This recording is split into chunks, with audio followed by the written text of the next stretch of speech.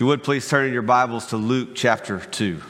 Luke chapter 2, we are continuing this morning in our Advent sermon series called Rejoice, looking at the music of Christmas, looking at these songs that Luke records for us in his gospel and the events that surround Christ's birth. So far, we looked a few weeks ago at the praises of the Virgin Mary as the good news of Christmas came to her. And then last week, we looked at the praises of an old priest named Zechariah, the father of John the Baptist. Today, we'll get a sneak peek into the heavenly realm as the shepherds see the myriads upon myriads, the thousands upon thousands, the troops and troops, the multitude of the heavenly host of heaven singing praises to God. Let's now read about these amazing events and learn how the angels can teach us how to rejoice and praise God at the good news of Christmas. Luke chapter 2, we're going to look at verses 8 through 14. Hear now the reading of God's word. And in the same region, there were shepherds out in the field keeping watch over their flock by night. And an angel of the Lord appeared to them, and the glory of the Lord shone around them, and they were filled with great fear. And the angel said to them, "Fear not, for behold, I bring you good news of great joy that will be for all the people. For unto you is born this day in the city of David a Savior, who is Christ the Lord. And this will be a sign for you. You will find a baby wrapped in swaddling cloths and lying in a manger." And suddenly there was with the angel a multitude of heavenly hosts, praising God and saying, "Glory to God in the highest, and on earth peace among those with whom he is pleased." Let's pray. Our loving Father in heaven, we pray that your holy scripture would govern every part of our lives, that the word would help us as we live our lives for your glory.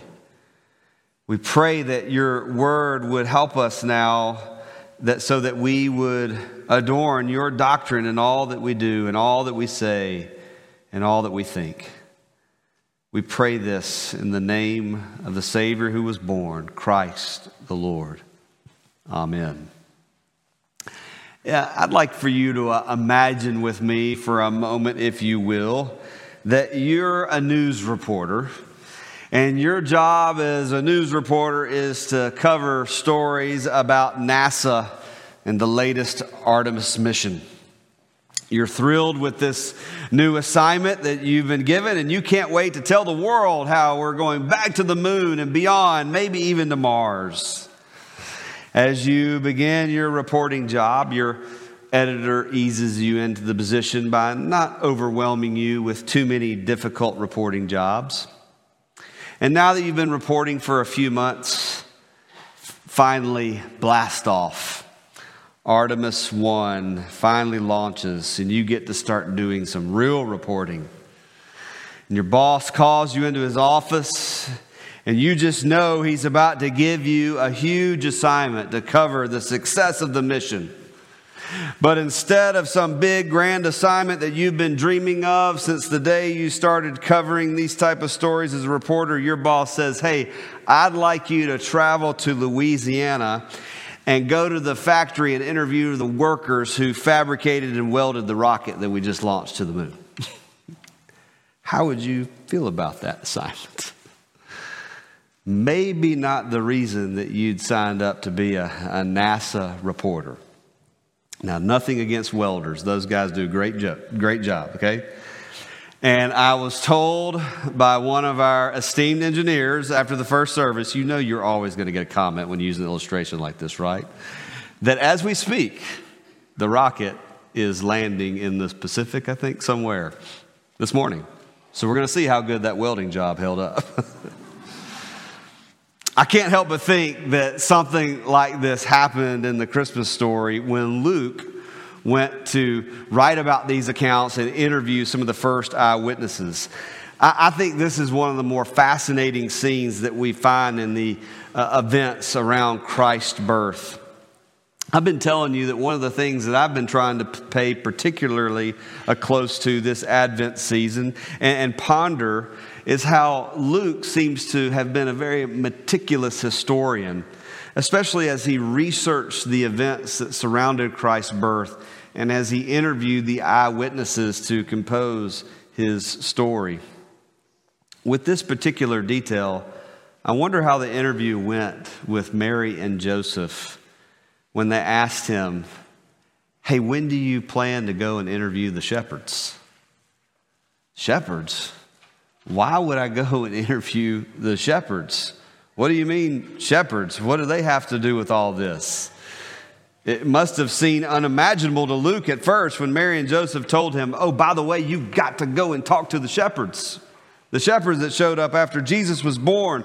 Boy, do they have a story to tell you." It is simply amazing. Interviewing shepherds during the time the Savior of the world was born was probably not at the top of Luke's list. And yet their account here in the Christmas story is one of the greatest, because from their experience, we learn the song of the angels. And this is another one of those examples that we find in Scripture of how God uses the most unlikeliest of people to tell his grand story of redemption. We live in a day and age where every message that's coming to you from the world says you need to be important, you need to be well known, you need to be an influencer. And that's not the way that God normally works, is it? Here, the Christmas story, the song of the angels came to the shepherds, some of the lowest in society at the time. This chorus of heaven that is recorded for us here in Luke's Gospel, chapter 2, verse 14, it gives you and I this brief moment, this preview into this reality that we cannot fully see or understand right now. As the heavens must have been torn open, and as they saw the multitude of angels, they saw the Lord God Almighty in all his supreme and cosmic glory, as the angels sang Gloria in excelsis Deo. In this scene, the curtain of heaven was drawn back just a little to show us the heavenly realms. And the shepherds witnessed a glimpse into the periphery of the glory of God in heaven. In heaven, right now, God is in his full eternal glory, and he is being praised by armies and armies of angels. And what do we learn about these angels and what they're doing right now? They are singing. They are singing. The angels are giving glory, honor, and praise to God who is and who was and who always will be. The message of Christmas, the good news of Christmas, it should cause us to sing. It is the proper response to the good news of great joy that a Savior, Christ the Lord, has been born. And so this is the third song that we come to in our Advent sermon series on the music of Christmas. This song is called commonly by its Latin name, the Gloria. We've sung before, Gloria in excelsis Deo. That's the Latin form of this song, and so that's how it's known for. And it's properly known as the Gloria because it's the only response. Glory to God in the highest. It's the only response to the incarnation that heaven came to earth. The heavenly host, the armies and armies of angels were doing one thing and one thing only at the birth of Christ. They were singing. They were singing, multitudes singing, glory to God in the highest. I mean, how beautiful was that chorus that was just sung, Noel. Imagine that 1,000,000 times more glorious with what the shepherds saw and the angels sung. And so there's some lessons for you and I to learn from the angel song. And I'd like for us to look at 3 of them here. Three important lessons from the angel's song. The first thing that we learn is that Jesus is God. Jesus is God. Secondly, Jesus is to be glorified. And third, Jesus brings peace. Let's look at these three lessons. First lesson, Jesus is God. So what an awesome display of the glory of God in heaven that we see here by the angels. And so what was it that occasioned such an awesome display of God's glory by the heavens being torn open and the shepherds getting to see the angels? What was it that would have caused such a thing to happen? It was the incarnation, the birth of the Messiah, the Son of God, come in the flesh, Christ the Lord. That is what we chiefly learn about this song from the angels, is that Jesus is God. That the second person of the Godhead, God the Son, was born in a manger. This is a very important truth for us to celebrate and for us to understand here at Christmas time. It is the reason why we make such a big deal about Christmas, is this fact that God became a man. It's a very important truth for us to understand and learn and celebrate and rejoice, because all our hopes, all our dreams, all the promises of the Bible that God has made hang on this truth, that God has come in the flesh to save us. We learn this from other places in Scripture. In Colossians, the Apostle Paul says, Jesus is the image of the invisible God, the firstborn of all creation. It was the birth of the Lord Jesus Christ, his incarnation. That is what caused the heavens to rip open in real time, in real space, in real history, to show forth the magnificent praise of heaven. The incarnation, God becoming flesh, it's one of the most wonderful things to ever happen, because communion with God and man is now possible because God became flesh.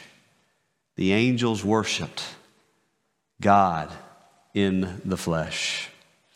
We learn from the Scriptures that Jesus is the radiance of the glory of God, and that he's even better than this amazing scene of the angels singing and giving glory to God. His glory was even more awesome than what the shepherd witnessed that day. Listen to what the writer of Hebrews says in Hebrews chapter 1. This is how the writer of Hebrews begins the letter. He says, long ago, and at many times and in many ways, God spoke to our fathers by the prophets. But in these last days, he has spoken to us by his Son, whom he appointed the heir of all things. Through him also he created the world. He is the radiance of the glory of God, the exact imprint of his nature. And he upholds the universe by the word of his power. After making purification for sins, he sat down at the right hand of the Majesty on high, having become as much superior to the angels as the name he has inherited is more excellent than theirs. Man, the writer of Hebrews packs a lot in a few verses there. Jesus, the radiance of the glory of God, the exact imprint of his nature, far superior to the angels. Veiled in flesh, the Godhead see. Hell, the incarnate deity, pleased as man with man to dwell. Jesus, our Emmanuel. Hark the herald, angels sing, glory to the newborn King. This is what occasioned the angels' praise. Jesus, Emmanuel, God with us, God come to us. Jesus is God. And so I think this is so important for us not to forget this during the season. As we celebrate Advent, as we focus on the Christmas message, have you considered that Jesus is God and what that means for salvation? Have you considered that Jesus is God and what that means for your salvation. As you ponder that and think about that, listen to this quote from D.A. Carson.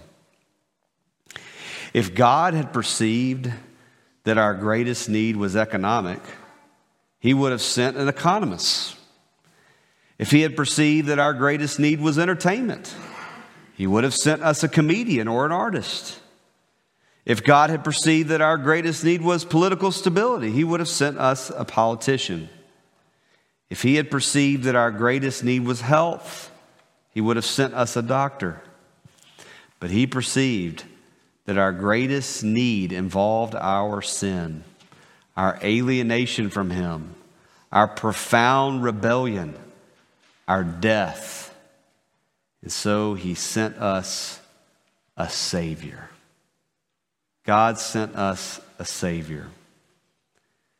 Christmas did not first come to kings or queens of the earth, nor did it come to the priest and the ultra-religious. It came to the ragtag shepherds, and they witnessed the most wonderful thing in the world, heaven being revealed to them at the birth of a Savior, Jesus Christ the Lord, Emmanuel, God with us, God come to us.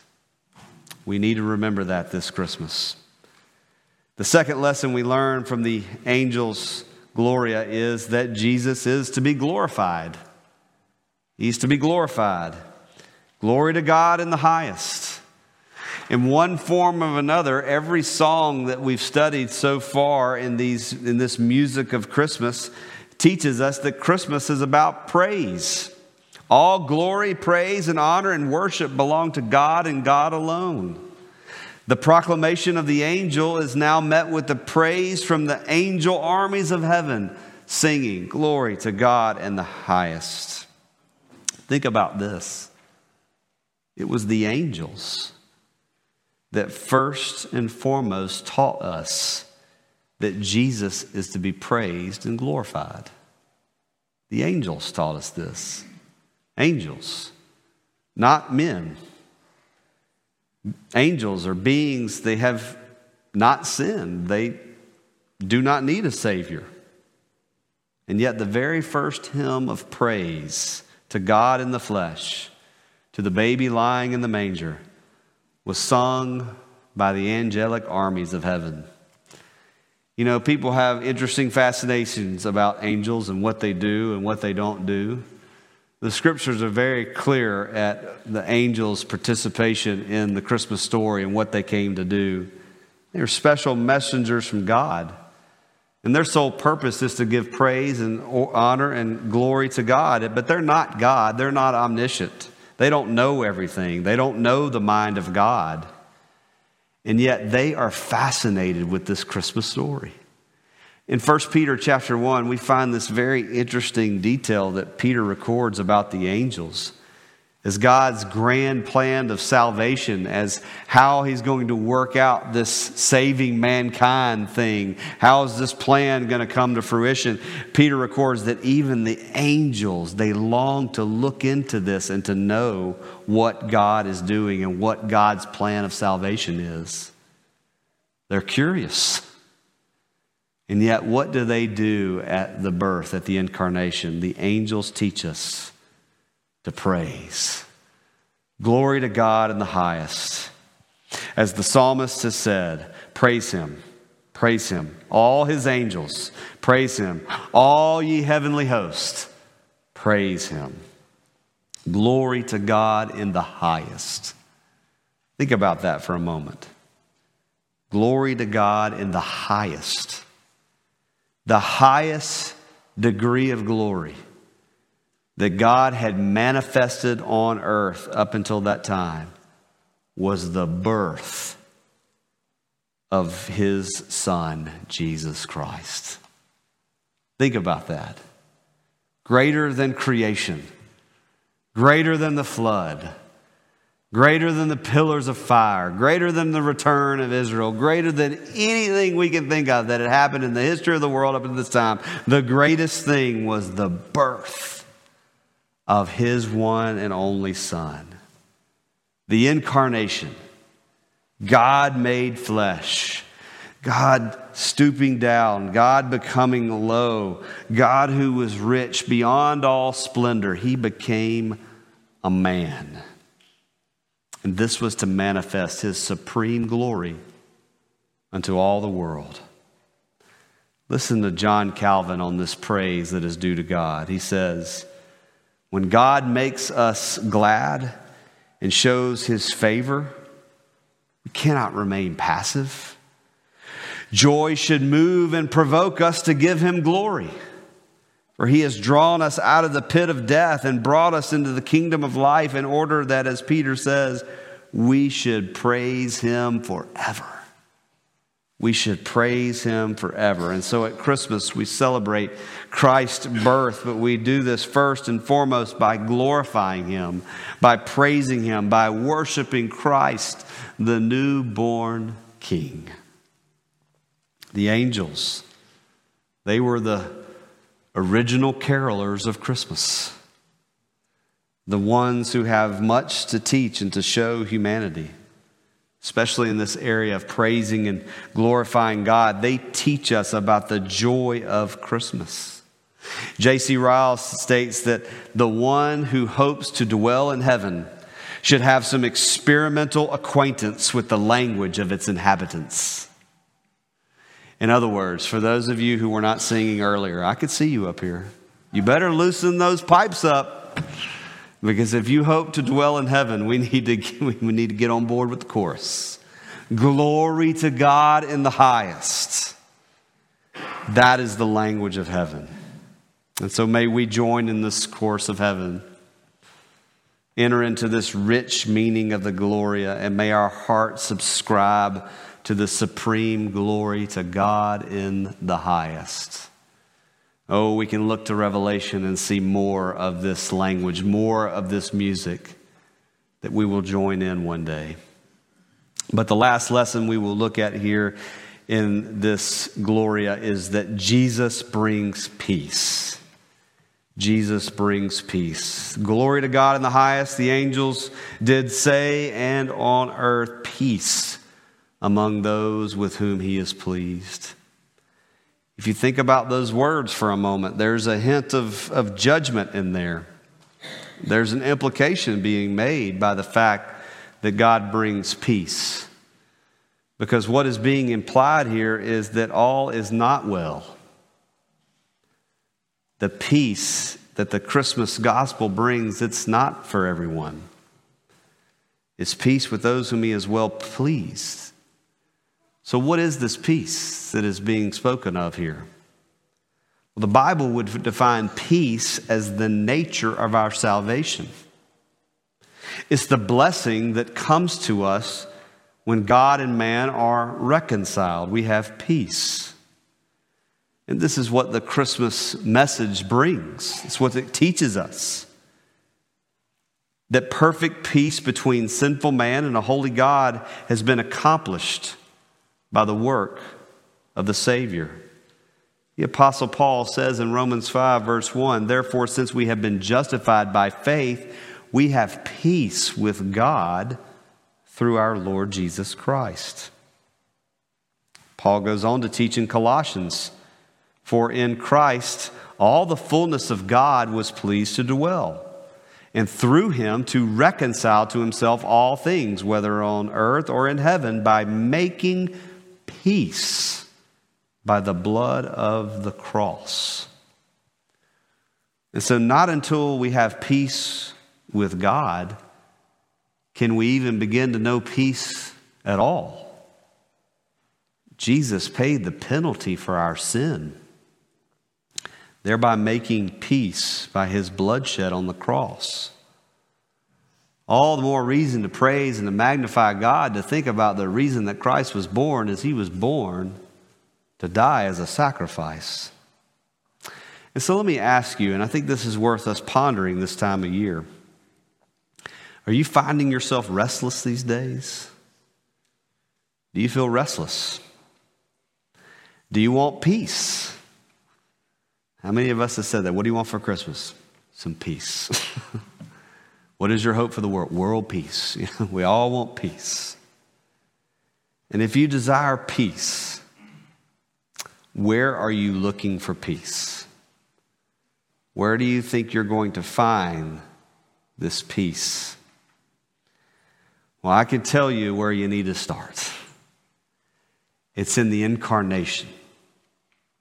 You look to Jesus. Know in Christ the peace that surpasses all understanding. Jesus says, I do not give to you as the world gives to you. The peace that I give to you is from above. It is His peace that we need.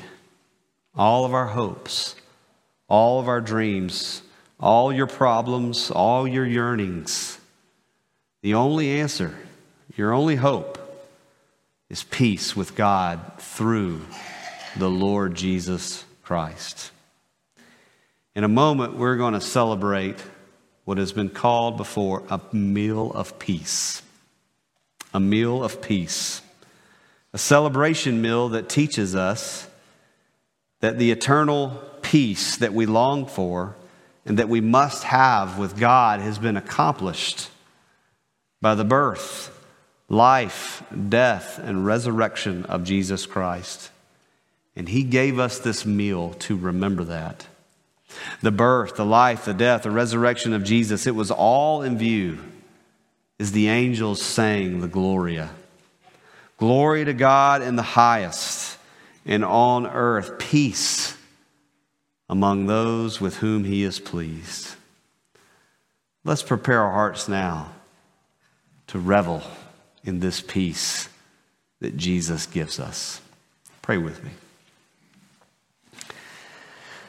Merciful Father, in the good news of great joy, You have done far more than we could ask or imagine. We praise You for Your grace upon grace that You have covered us with in this Christmas message. We thank You for the peace that You have accomplished between Yourself and all those whom You have set Your pleasure upon. Help us to sing and to be glad of this Christmas message. All glory to Christ in the highest. For it is in His name that we pray. Amen.